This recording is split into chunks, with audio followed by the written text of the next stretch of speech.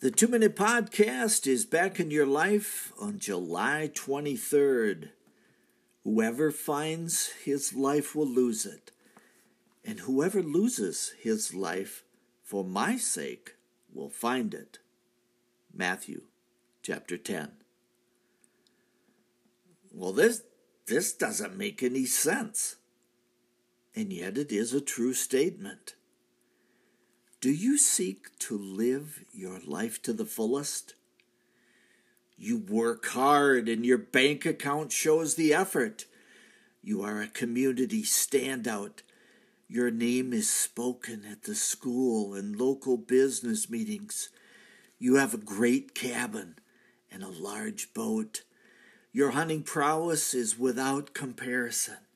You travel well, but seldom to the local church. Yes, you have found your life, and what a life it is. Another loses his life, but finds it.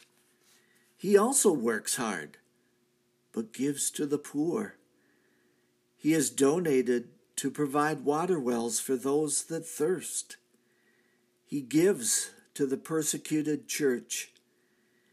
He shares with the less fortunate. He gives of his time to teach others. His vehicle is a taxi for those that have none. Have you found life? Or have you simply lost it? This is the 2-Minute Podcast. I am Michael Foskey.